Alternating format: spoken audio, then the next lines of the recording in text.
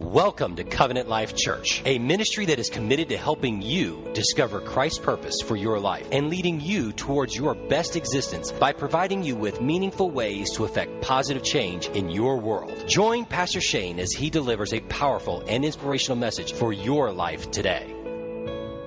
Given us a spirit of fear. And so if we are afraid, that means that God is not the author of that fear. That it's coming from some other place. The author of it either is something internal that we're dealing with, or perhaps Satan himself. Fear is something that shows up in our lives, and as a community of faith, we've been people that have been on the move.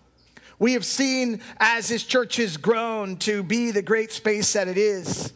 And yet at every turn, at every transition, when we were moving into something new, there was always a measure of fear that was trying to oppose the very steps that we were trying to take. We've been talking this year about our need for more space. It's clear looking around that we are swelling over our banks, and that's just in this service. We're seeing God do new things, and if we don't plan ahead and we don't move ahead, we'll stifle and begin to fall backwards. But God is calling us onward. And so we're praying and believing that God is going to open the door, and we're searching now for new property that can inhabit all of the great ministries that God has in store. But like for you and us, when we take steps of faith, there will always be this measure of fear that tries to oppose what it is that God is trying to do. I learned this some years ago, that often in our hearts, there's always two things going on at the same time. The faith to move forward, the faith to take the bold step, and the fear that's trying to prohibit us from taking the step. That these are mixed around in our hearts, sort of in a collision. And it's a decision always that we are making, which side will win out. Will fear own the day, or will faith? Some years back, I saw this crystallize for me. I was climbing two of the high peaks in the Adirondack Mountains, and we were going up Wrights and Algonquin in the same day, some 13-mile trek through some very rugged terrain, expert-level climb. The climb itself wasn't intimidating. What became a big problem for me is that I didn't plan well enough for the next step. I had 1 liter of water, thinking that it wasn't going to be very hot, and normally for me that would be plenty. But the temperatures were skyrocketed that day and were even beyond what the forecast had said. Had we checked the forecast, we'd have known it was going to be hot, but they were having record-breaking temperatures on this day that we were doing the hike. So for about 2/3 of the climb, I'm okay. We're sort of even running, laughing as we go. But that last third, I started realizing I was in trouble and began to feel the effects of dehydration. First, dryness of mouth. Then, dizziness and fatigue. To the point, if you've ever been dehydrated to a very high level, you start to become even slightly delusional. So I'm walking with my buddy, and I'm going, man, I don't know that I can make it. He goes, you can make it, man. There's water up there. What do you mean up there? There's no water up there at the top of the mountain. No. Up ahead on this trail, if we go far enough, there'll be water. So I'm trusting him, but I'm also dealing with real fear. It's getting to the point where my legs are wobbling, and I'm starting to feel really bad, and I'm starting to say some things I'm not really proud of. Man, if I don't make it, just tell my wife I love her. And man, you're my bro. You've always been there for me, man. I just want you to know I love you. And if I don't make it through this thing, man, I want you to just help everyone know what I stood for. He's like, come on, man. You got to call a God on your life. What are you worried about? You're going to make it through. I was like, I don't know, man. And if I had tears, they would have been flowing. But I was completely depleted of water. And he says, look ahead, do you see? And I started looking ahead, and I see nothing. He's like, there's water right up there. Water?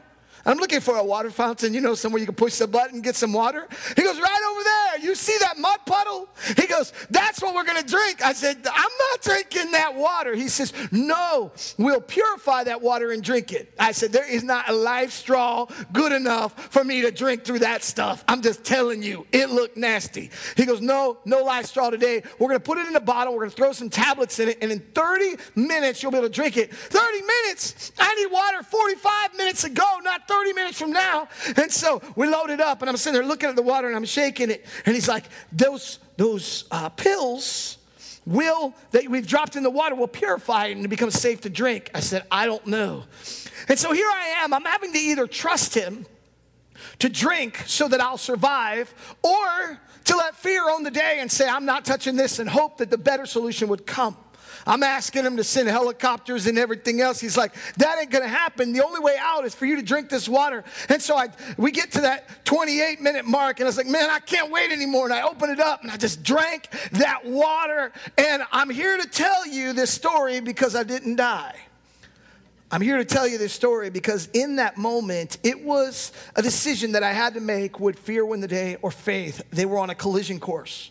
And what I really hope this morning is that we can flip the flow in your life from fear to faith. Because statistics tell us that in this room, that 1 out of every 6 of you are on some sort of anti-anxiety medication.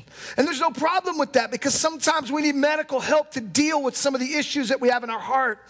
But if God hasn't given us this, he wants us to be able to work through these problems to the degree that they never are problems anymore. And if medication is part of the answer to prayer, then fine. But I believe with all of my heart, because Scripture says God hasn't given us a spirit of fear, that where fear is coming up, that this isn't God's plan for my life. So here this morning, I want to take you to the place where there's an intersection of this word with our own life. Like my story, it was a great and terrible famine. So bad that it hadn't rained for 3 years. We just went through a month without rain a few weeks back, and you could see the vegetation beginning to die. But in this case, it had been 3 years. Imagine that, if you will. 3 years, not one drop of rain. The clouds in the sky were only a tease. There was no moisture falling from the sky, and the moisture from within the ground itself began to dry up. The reason for this famine, the reason for this dearth of rain, was because the people of God had bowed their knees in fear to the gods of this world. They called them Baal and Asherah. These foreign gods that were promising to provide, and they promised more and more, but delivered less and less. And like the idols in our own life, when we come to our own strength and saying, I'm going to get through this, I'm going to power up within myself, I'm going to overcome this by will, we also worship these gods. Because there will always come a point when the battle is greater than your capacity to meet it. But yet there was one man of God. His name was Elijah. Elijah, not like the others in that time, had the faithful word of the Lord and would proclaim that faithful word of the Lord to the world. He would tell them that God would help them, and he was the answer, and that was the only way that they were going to get through it. He was a lone faithful voice, and God provided for him by a brook that continued to produce water and fed him by ravens. Now imagine that. You're so awesome and holy before God that even when everybody else is suffering, God still provides. But then, the stream that he'd been camped by itself begins to dry up. What's it like as faithful people of God to come to those moments ourselves? Where we've done it all right, where we've lived into the right virtue, where we've striven to be right and holy and still have calamity meet us. I think sometimes what we do is we flatten Scripture as if they didn't go through problems just like you or I. Elijah himself is questioning what it is that's happening. Why am I here? And here, that is where we're going to pick up our reading this morning from 1 Kings chapter 17, starting in verse 7. Here's what it says. Sometime later, the brook dried up because there had been no rain in the land. Then the words of the Lord came to him, go at once to Zarephath in the region of Sidon and stay there. I have directed a widow there to supply you with food. So he went to Zarephath. When he came to the town gate, a widow was there gathering sticks. He called her and asked, would you bring me a little water in a jar so I could have a drink? As she was going to get it, he called, and bring me, please, a piece of bread. As surely as the Lord your God lives. Notice that. As surely as the Lord your God lives, she replied, I don't have any bread, only a handful of flour in a jar and a little olive oil in a jug. I am gathering a few sticks to take home and make a meal for myself and my son, that we may eat it and die. Elijah said to her, don't be afraid. Flip the flow. Go home and do as you have said, but first make a small loaf of bread for me from what you have and bring it to me, and then make something for yourself and your son. For this is what the Lord, the God of Israel, says. The jar of flour will not be used up, and the jug of oil will not run dry until the day the Lord sends rain on the land. She went away and did as Elijah as the Lord had told him to. So there was food every day for Elijah and for the woman and her family, for the jar of flour was not used up, and the jug of oil did not run dry, in keeping with the word of the Lord spoken by Elijah. Sometimes we can come across a text like this and have a tendency to want to read through to the end to find out the outcome, and not sent to the emotive dive into the emotive quality of what's going on here. This is about as desperate a situation as you could have. This woman, a widow, she's already lost a husband, is facing real calamity. Her son and her are at the very end of their resource. What's more is the man of God is going to meet with her. The man of God. But notice what she says, the Lord your God. The reason why that distinction matters is because she's from a different country, a place called Zarephath. Zarephath, if you know your Bible history, is also the place where Jezebel's from. She's from that region.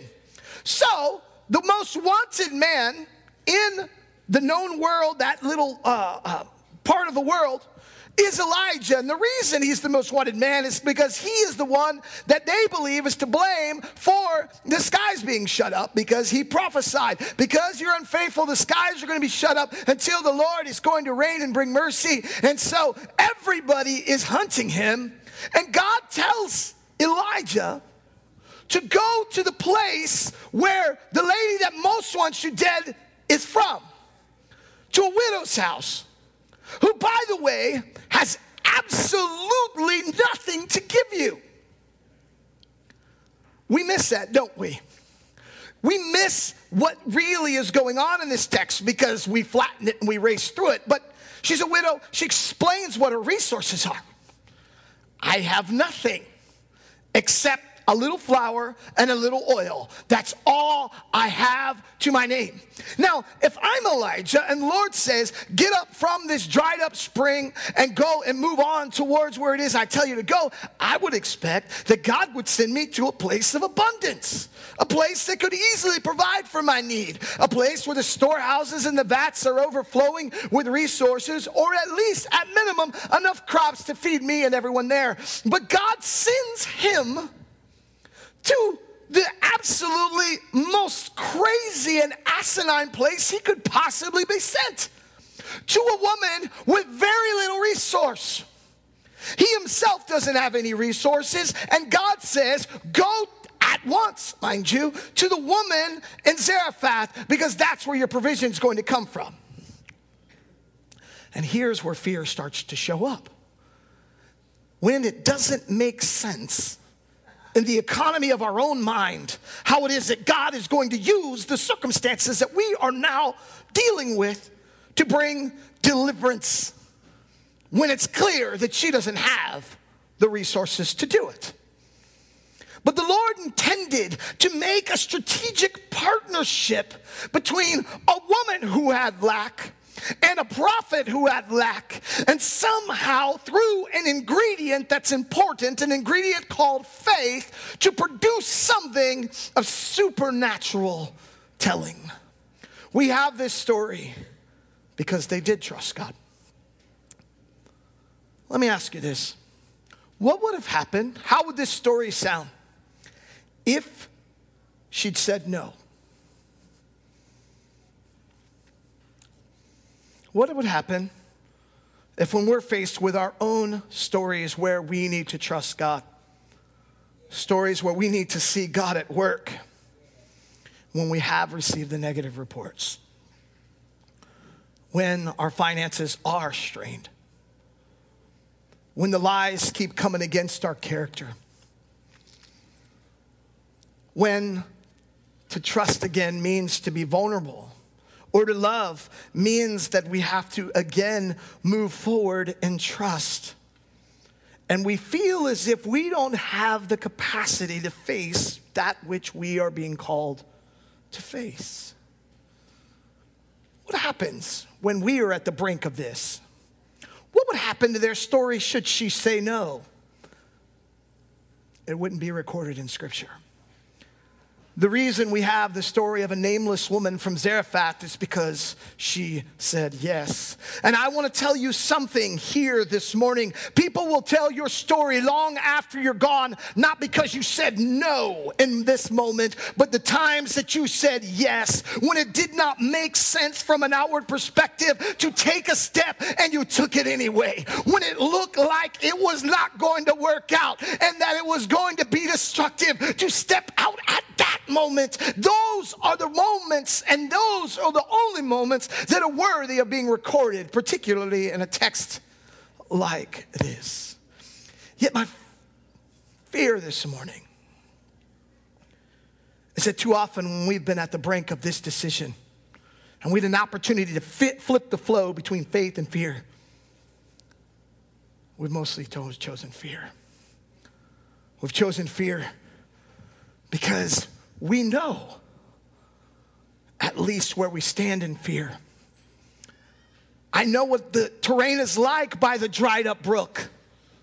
I know what it's like at that place. And even though it no longer feeds me the way that it did, I want it to produce again. And so I sit there and hope that it will. This stream that has fed me for so long, I hope that it will. But I keep going back day after day. And so many of you are like that. You keep going back to the dried up stream, expecting and hoping it produces, and then wonder why it doesn't. And you're crying tears, saying, please produce for me. And it doesn't. It's time to leave the brook and to step out in faith. It's time to leave it and step forward. But to flip the flow, we've got to recognize a couple things. And the first one's this, is that fear is a liar.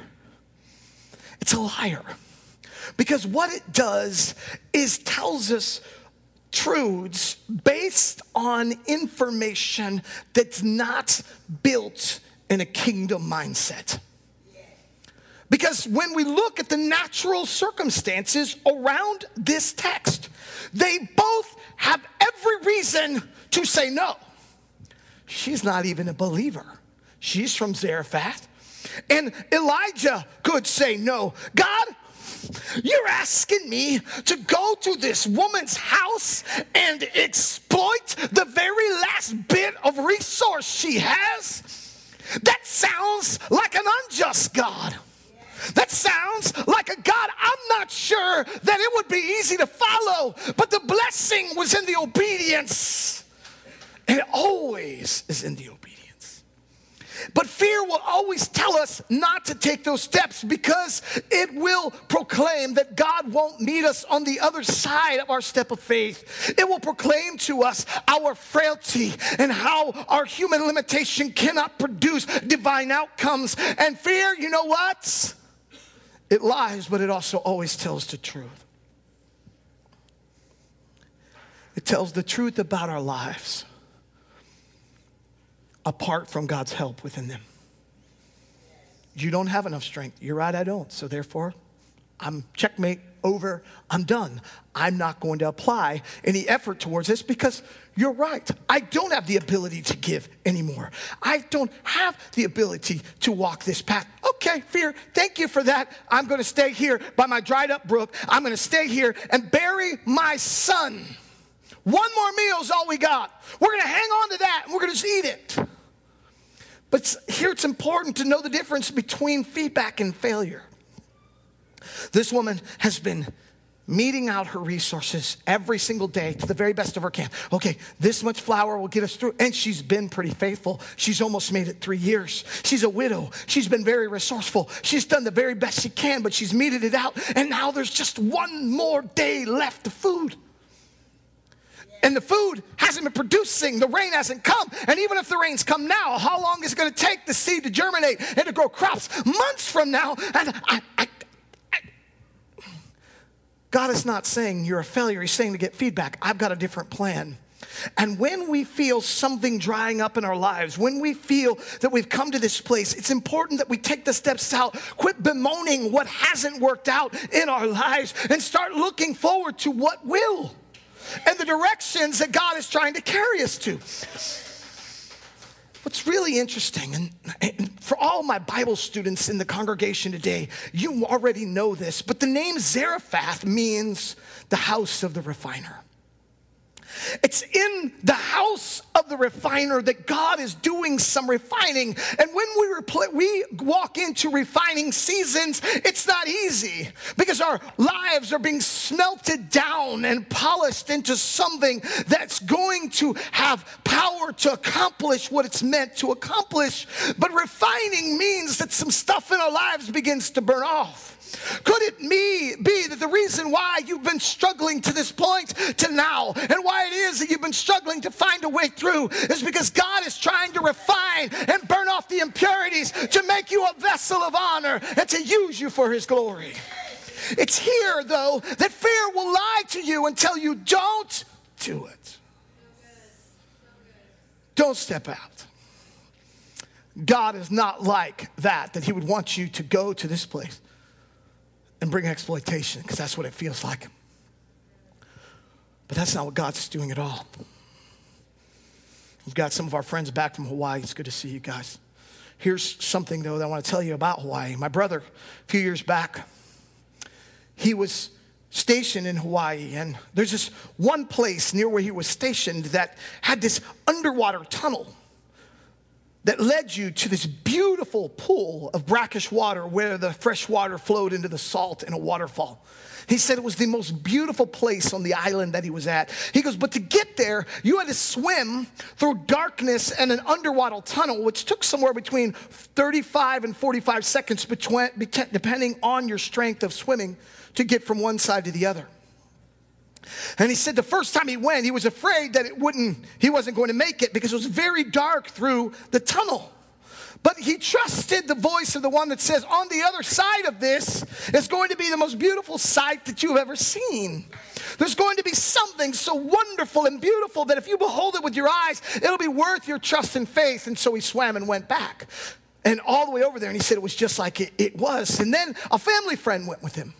And this family friend, he was telling him the same story that he had told the other person, or that the other person had told him, and said, if you swim to the other side of this, I want you to get a big breath and go. Because if you turn around at the wrong time and you don't take a big enough breath, you're not going to make it to the other side. So I need you to follow me.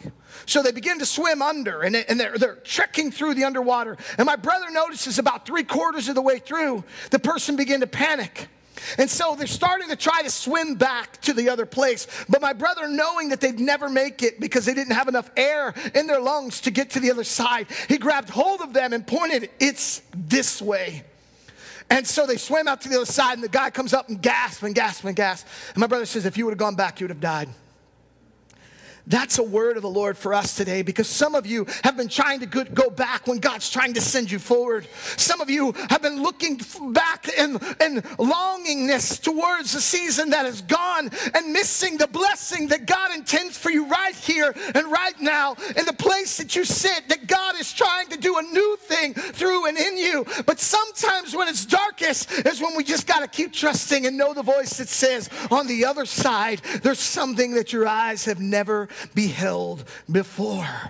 That's how it is that we flip the flow, by recognizing that fear is lying to us, that God does have our back and plans for us to walk in blessing and in hope and to see his miracles come forth. The second thing I learned about this text this morning is that you're enough. I thought about here saying it more like this, that you have enough, that what you have in your possession is already enough, because the widow, she has some in her possession. But what I've come to know as a pastor is that the way that scarcity most affects us, you, me, is first internally. That it's an internal mindset before it actually ever becomes a physical reality. That we believe that we don't have the resource to do what it is that we need to, and therefore we don't make progress towards what it is that God intends. We believe the lie that we aren't enough, that God can't and doesn't value us the way that we hoped he would. And so we feel very insufficient for the task. And in my pastoral office, I have seen so many people through the years that have more capacity than they know. They've got resources, they've got talent, they've got options, and yet still feel powerless. Why? Because they've believed the lie that somehow they weren't enough. Or somehow that they weren't enough for God to care about. The truth of what I know is about the Word of God is this, is that when we put it into practice and as we trust and believe that God is working, we can recognize his power bounding forth in our lives in ways like none of us have ever seen before. But here then, anxiety always seems to slip in. Always works out for someone else. And for some of you, you can even pray for someone else to receive their breakthrough, but have a really hard time praying for your own. Because somewhere we believe that God doesn't value us. And somehow fear and anxiety keeps us from taking the necessary steps of faith to move into the great promises that God has. Anxiety is a real problem for all of us. But yet, we have a command in Scripture in Philippians chapter 4 and verse 7. It says, be anxious for nothing. Let it sink in. Be anxious for nothing.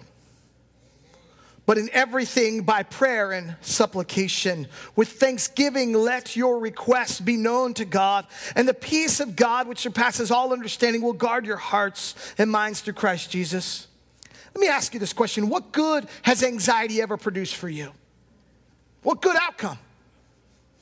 None. There is no good outcomes to being anxious. But instead of being anxious about nothing, most of us are anxious about everything.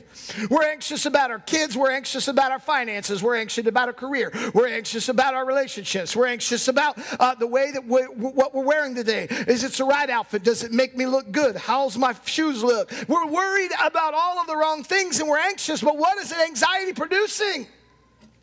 Nothing. And that's why God says they don't bother with it. Be anxious for nothing. Here's the really cool thing about this text. Is because this woman is at the very end. She's a widow. She doesn't have a husband. She had a husband. Maybe he could trade work for food or water, but she doesn't have it. She has one task, and that's to take care of her son, and it's not going very well. She finds herself at an end, and she's probably praying to whatever. God, if you're out there somewhere, can you find me? Can you help me? And of all the places in the world where God would send his most powerful man, it's to this woman right here.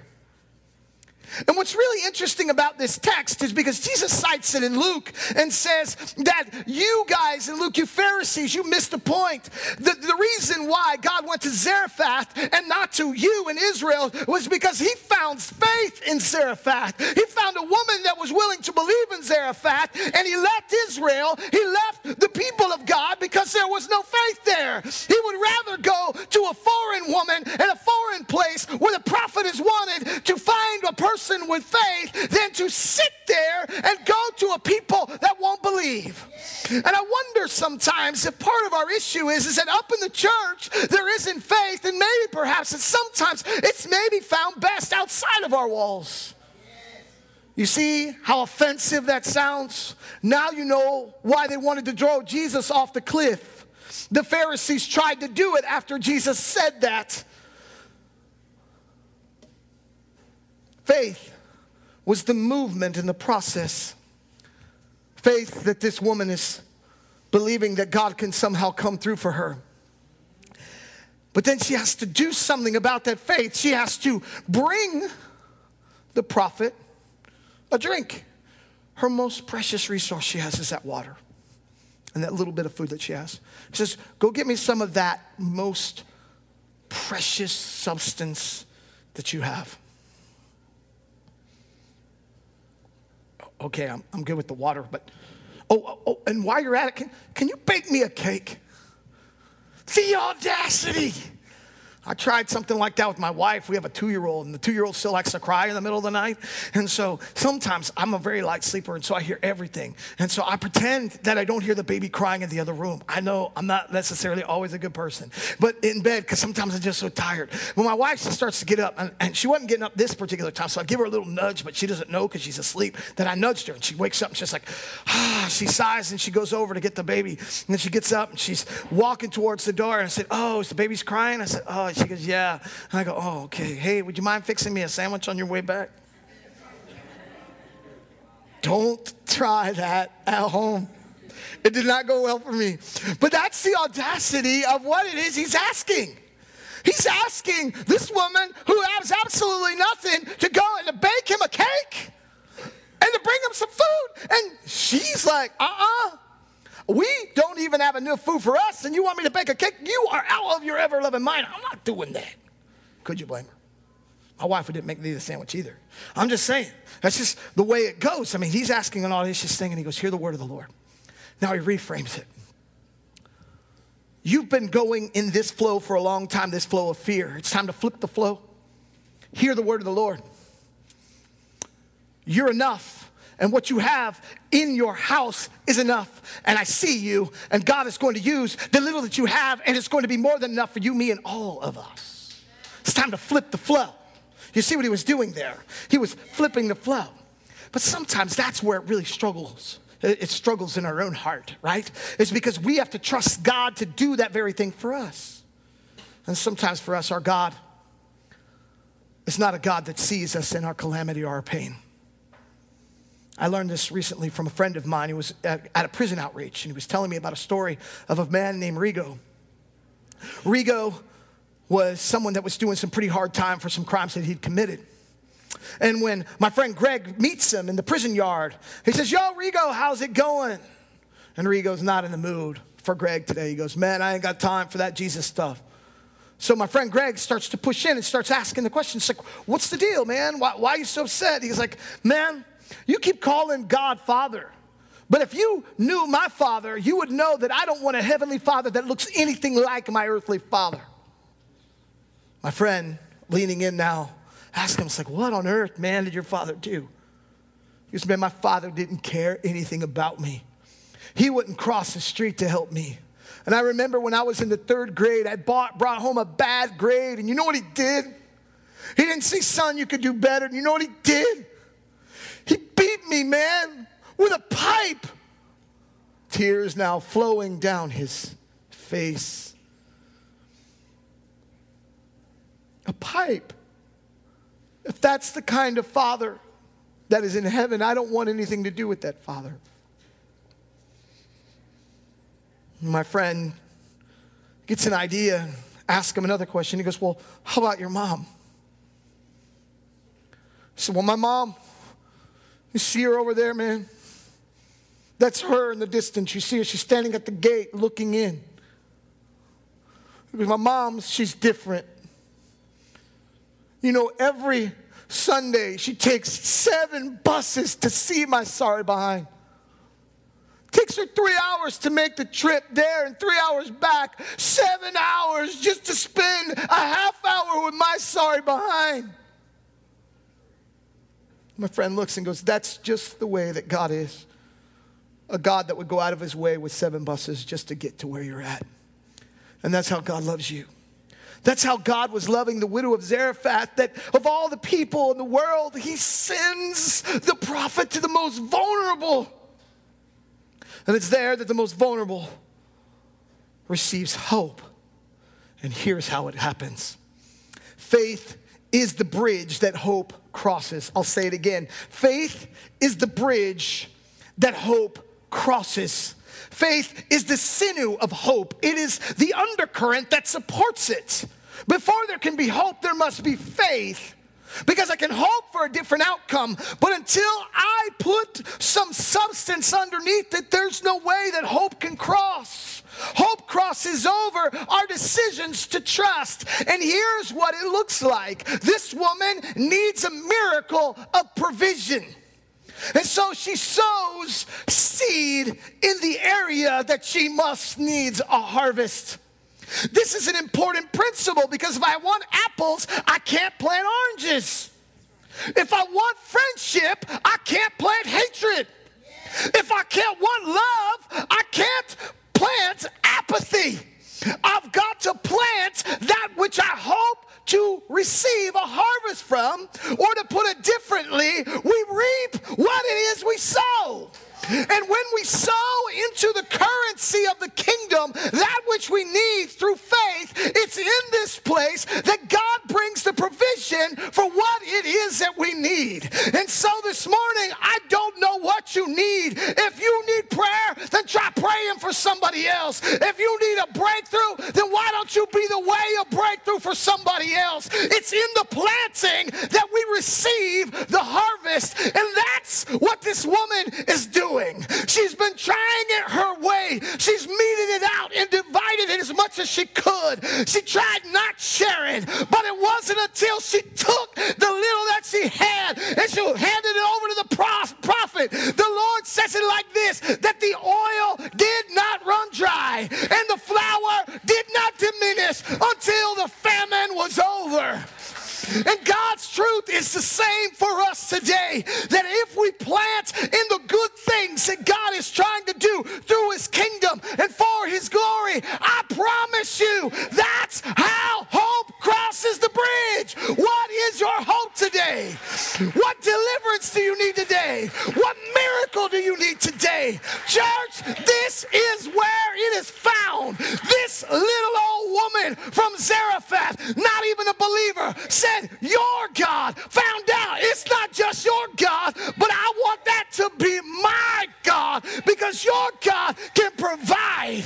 My gods have produced nothing. It's now the church that I believe on this 8th year, it's time to begin a new journey and to sow into the kingdom that which we hope to receive. We've been investing all over the world with our finances and mission. Why? Because we want the gospel to move.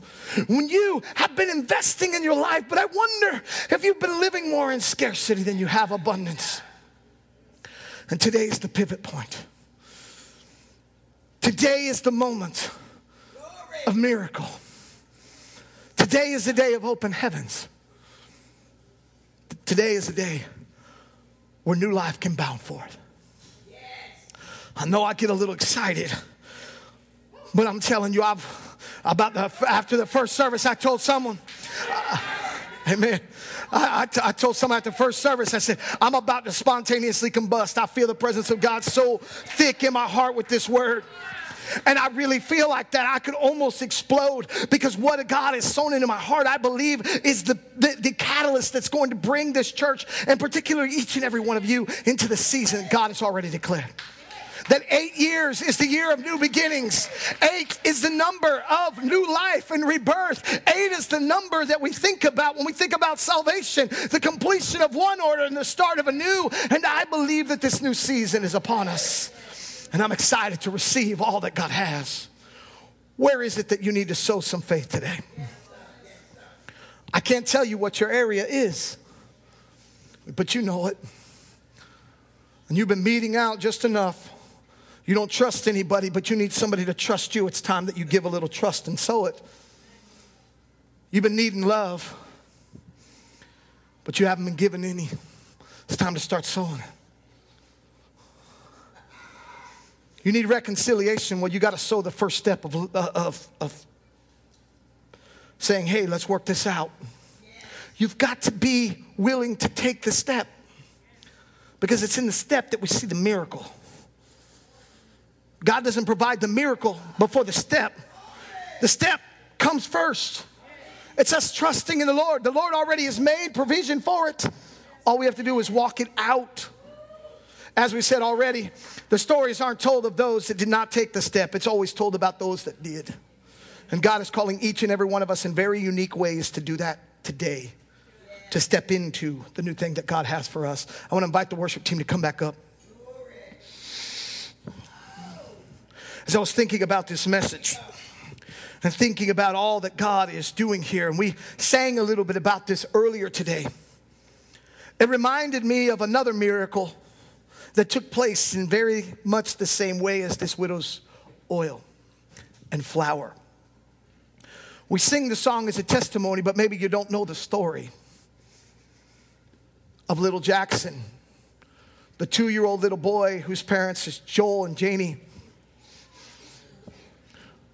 who went in because he got an E. coli virus that was attacking his kidneys, that was making the rest of his body begin to shut down.